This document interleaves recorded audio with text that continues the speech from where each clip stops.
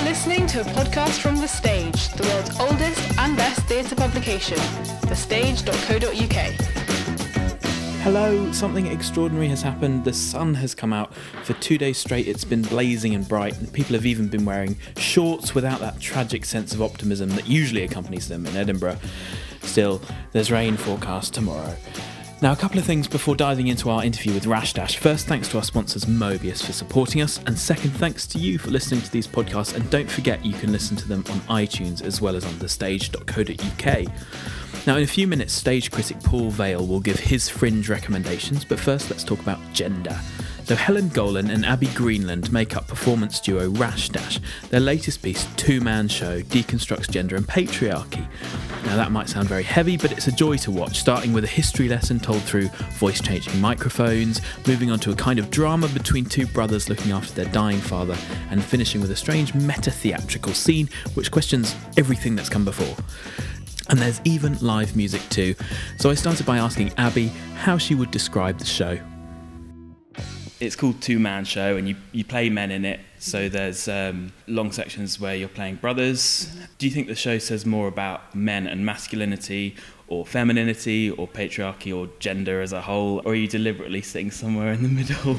It feels like it's about gender, because it goes through the whole play exploring masculinity within the frame of men and masculinity. And then right at the end, we deviate off and it becomes about my masculinity and Helen's femininity and what that means about how we are women and how we are feminists. So it was really important for us to make a show about men, but it was also really important as we were doing the research and as we were really investigating what masculinity is or what we've decided it means, that I recognised so much of myself in what we were calling masculine. And I thought, oh God, this is really important that we acknowledge that element of it as well, which is why the show really takes that turn towards the end. And it feels like patriarchy is the context for all of this, because that's the way in which we view these really small and, well, damaging gender stereotypes. And that's why we give that context at the beginning, which, for those people that haven't seen it, is the history of patriarchy and how that began. And it's interesting that first section as well is sort of got this humorous element to it as well, because you're dressed in these brilliant silver kind of dresses and you've got the kind of squeaky voice on the microphone and stuff. So is humour an important part of that for you? Yeah. Well, I think if you're ever going to put on a flyer, this is about masculinity, patriarchy and language, you have to come with a certain amount of playfulness in order for it not to be an academic bombardment or telling people what to think, neither of which we want it to be. You know, we've done a lot of research and there is a lot of kind of quite deep thought in there, but we don't want that to be the thing that people go away with. It wants to be an emotional, exciting, playful experience. Yeah. And it helps to make things more digestible, I think, as well. Because we had a version of that speech in rehearsal that was more straight down the line, but finding a more playful tone felt really important just to help people really hear it. Yeah.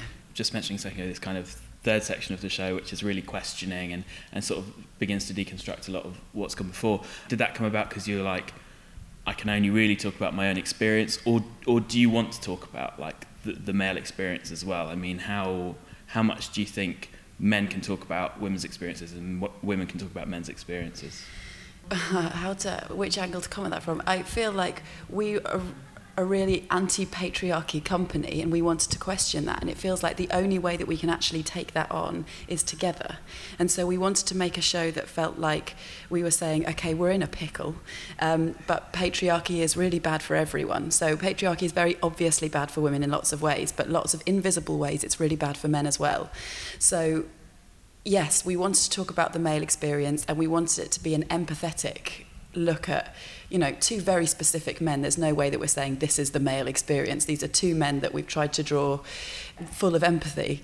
But yeah, we wanted masculinity to become more about just men, because it is, like, masculinity and femininity are in all of us, and that felt so important. Yeah. They are very specific characters, but it's strange how similar it was with the way I talk to my brothers. That's interesting. Yeah, it was really strange. I mean, like, I'm not like either of those characters at all, and nor are my brothers, but there's so many similarities. Yeah. It was really hard for us to get that. We've had lots of people come in during the process, and people encouraging us to be very front-footed and very hard with our attack on each other. So even once we had the text, pleased and we were happy with where that was going. Actually just delivering it with the kind of attack that lots of men were encouraging us to attack it with was so hard as women to go, God, this feels really full on. Yeah, interesting. Yeah. And then also, after that first sort of the history of the rise of patriarchy, very quickly you get naked. Nudity is an interesting thing. There's often a lot more of it at the Fringe than kind of in the theatre ecology the rest of the year. What can nudity do for a show? You know, what's your kind of thinking of putting that in there? Well, it came out of the devising process, sort of in the first proper week where we were playing around with choreography and with images, and we were exploring real extremes of masculinity and the kind of like bodybuilder type wrestler figures. Yeah, we were experimenting with that physically and realised that we could sort of transcend gender if we were topless. We could look much more like men or much more androgynous. And then it just became part of our experimentation. Yeah. And the body just felt so important to explore. And those statues were something that we felt was a really successful way of exploring how gender is constructed. So there's a section in the show where Abbi moves me into different positions. Some of them are very feminine and some of them are very masculine, and some of them are taken from real statues that you recognise. So that is an entirely different thing. Seeing that naked and seeing that clothed is entirely different, and you can't really get the full sense of it unless I'm naked at the time. Yeah, and it's interesting that you're saying as well that when you're playing the brothers, just standing there just in boxes is more masculine, or at least more androgynous, because that's really true. And you do forget that it's two women standing there. It's counterintuitive, but really interesting how your mind kind of works that way. Do you get nervous about being naked on stage? I don't, actually. We did a lot in early rehearsals when we were playing with being naked, of going, okay, imagine if we were naked. We'll just rehearse naked. Well, we probably won't be naked, but let's just explore it naked because it feels right at this time.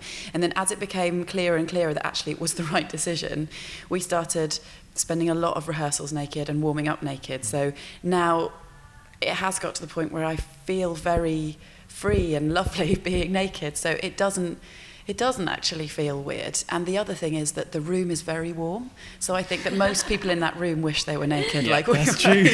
Yeah. And also I think it's funny how when we first started discussing it, it felt like it would be a massive deal.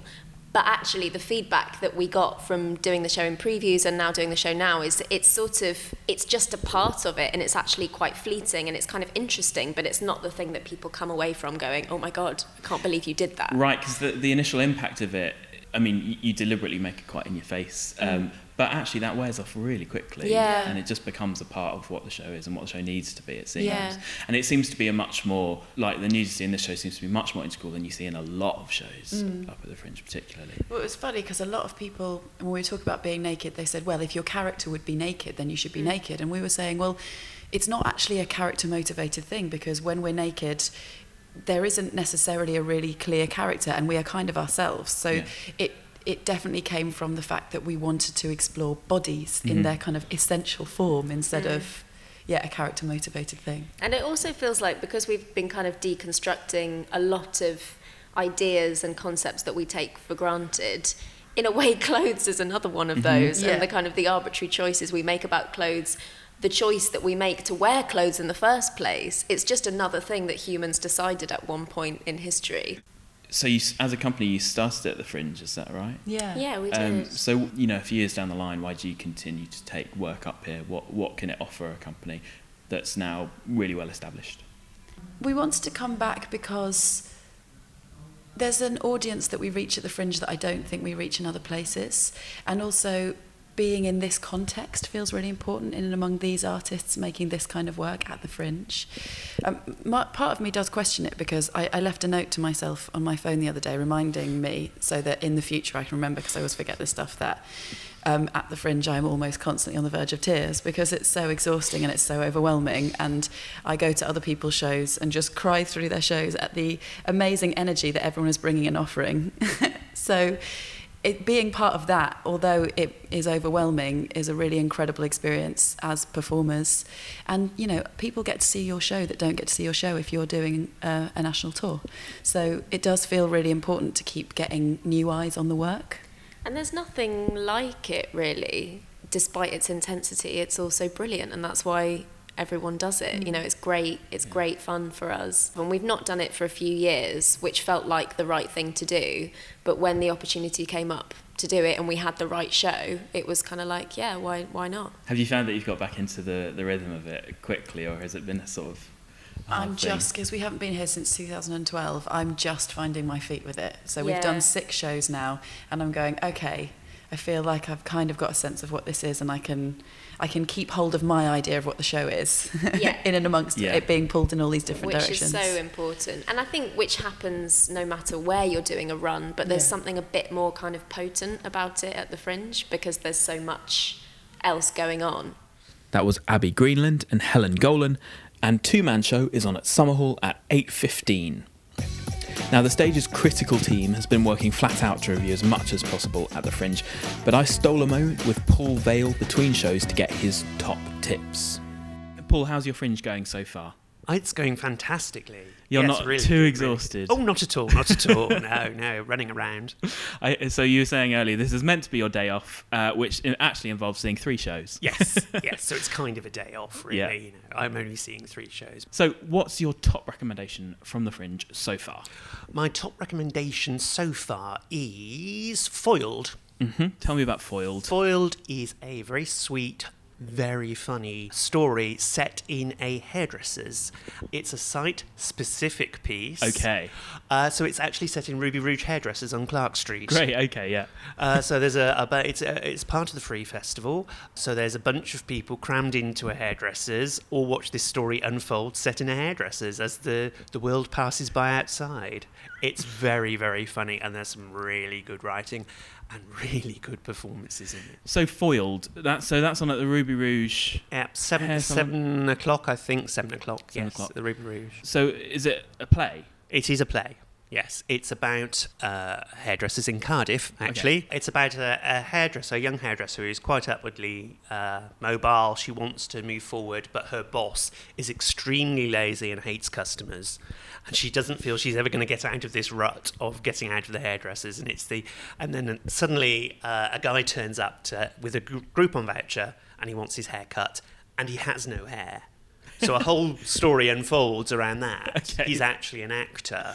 He's in a production, so they start creating this wig for him to wear. It's all very, very silly. That sounds great. Okay, Tim, what's your favourite show so far? Well, I finally saw what I would consider a 5-star show the other day, which is called On the Conditions and Possibilities of Hillary Clinton Taking Me as Her Young Lover. And it happened to be a day in which I saw several shows which had really, really long titles, but this was the best one. And it's by a New Zealand artist called Arthur Meek. And he plays as a kind of conceited young right-wing-ish persona called Richard Meros, BA, and he puts BA after everything, and he's delivering a lecture rationalising to the audience why Hillary Clinton should take him as her lover. But it's a fantastic bit of writing, and it's a really sharp satire on generations, essentially, on Hillary Clinton's generation, kind of baby boomers, and on, what are called millennials. It's about the differences in values between those two generations. And the way that he works it into the script is brilliant, because it's full of kind of wordplay, but it's full of references to both kind of high culture and low culture, if you accept those divisions. So it's got a reference to Taylor Swift and Immanuel Kant in the same breath. And he's a really charismatic performer, and it's just a really silly but political, sharp piece of satire. So I really enjoyed that. So any other shows? Other shows? Well, it's difficult, really, because I'm going around... one of the things that I'm doing up here is seeing lots of as much cabaret and musicals as I can. Mm-hmm. I do enjoy a musical. And one of the shows I found most interesting was Royal Vauxhall. Mm. Now, I went to see that, and something was awry. Okay. And I couldn't quite work it out. It took me a while to work it out. I saw a show with some really, really good original songs in that had that thing whereby they immediately suggest a Queen number, and Freddie Mercury, the character of Freddie Mercury, is singing it, and yet it's not, and it does it so well. You think, Okay. are they just going to set this to the tune of? But it doesn't. It goes somewhere else, and the songs are really good. The performances are great. They are really, really good. You've got Sarah Louise Young, Matthew from Frisky and Manish, and Des O'Connor, who wrote it, playing Freddie Mercury. And really good performances. Great book, snappy dialogue, but something's wrong with it. And I was trying desperately to work out what was wrong with it. Right. And one of the good things about, two of the good things I like about Edinburgh and seeing new musicals, any new musical on the Fringe, is if it's on the Fringe, if it's being done on the Fringe, it isn't finished yet. There's room to go further. There's room for development. And I think this show has somewhere to go. I think there's a job to do on Royal Vauxhall, and it needs to be bigger, and it needs more people in, but there are a couple of key points that I think, now that needs working, but otherwise this is a really exciting project. Well, I saw one that similarly, the songwriter, it was called Paper Hearts, and similarly the songwriter clearly is a good composer. Unfortunately, he was the lyricist as well, and the lyrics were really awful. But it is just that thing of, you can sense that there's a really talented songwriter in there. And the book is fine, it's a bit twee, quite sweet, really good performances, and they're constrained, not their fault, by a really tiny stage. But there's some really good bits of songwriting in there, which is quite exciting. What I say to anyone bringing their musical up to Edinburgh and performing in Edinburgh is, this is the obvious and ideal place to go window shopping for collaborator. Yeah. Go around and look around for somebody's work who you like, because they might be able to write your book. Yeah. Would you like to collaborate? Because this is the place for it, like no other. That was Paul Vale, and that's it for now. On Monday, comedian and activist Mark Thomas talks about The Red Shed. It's a fantastic interview. Thanks for listening, and goodbye.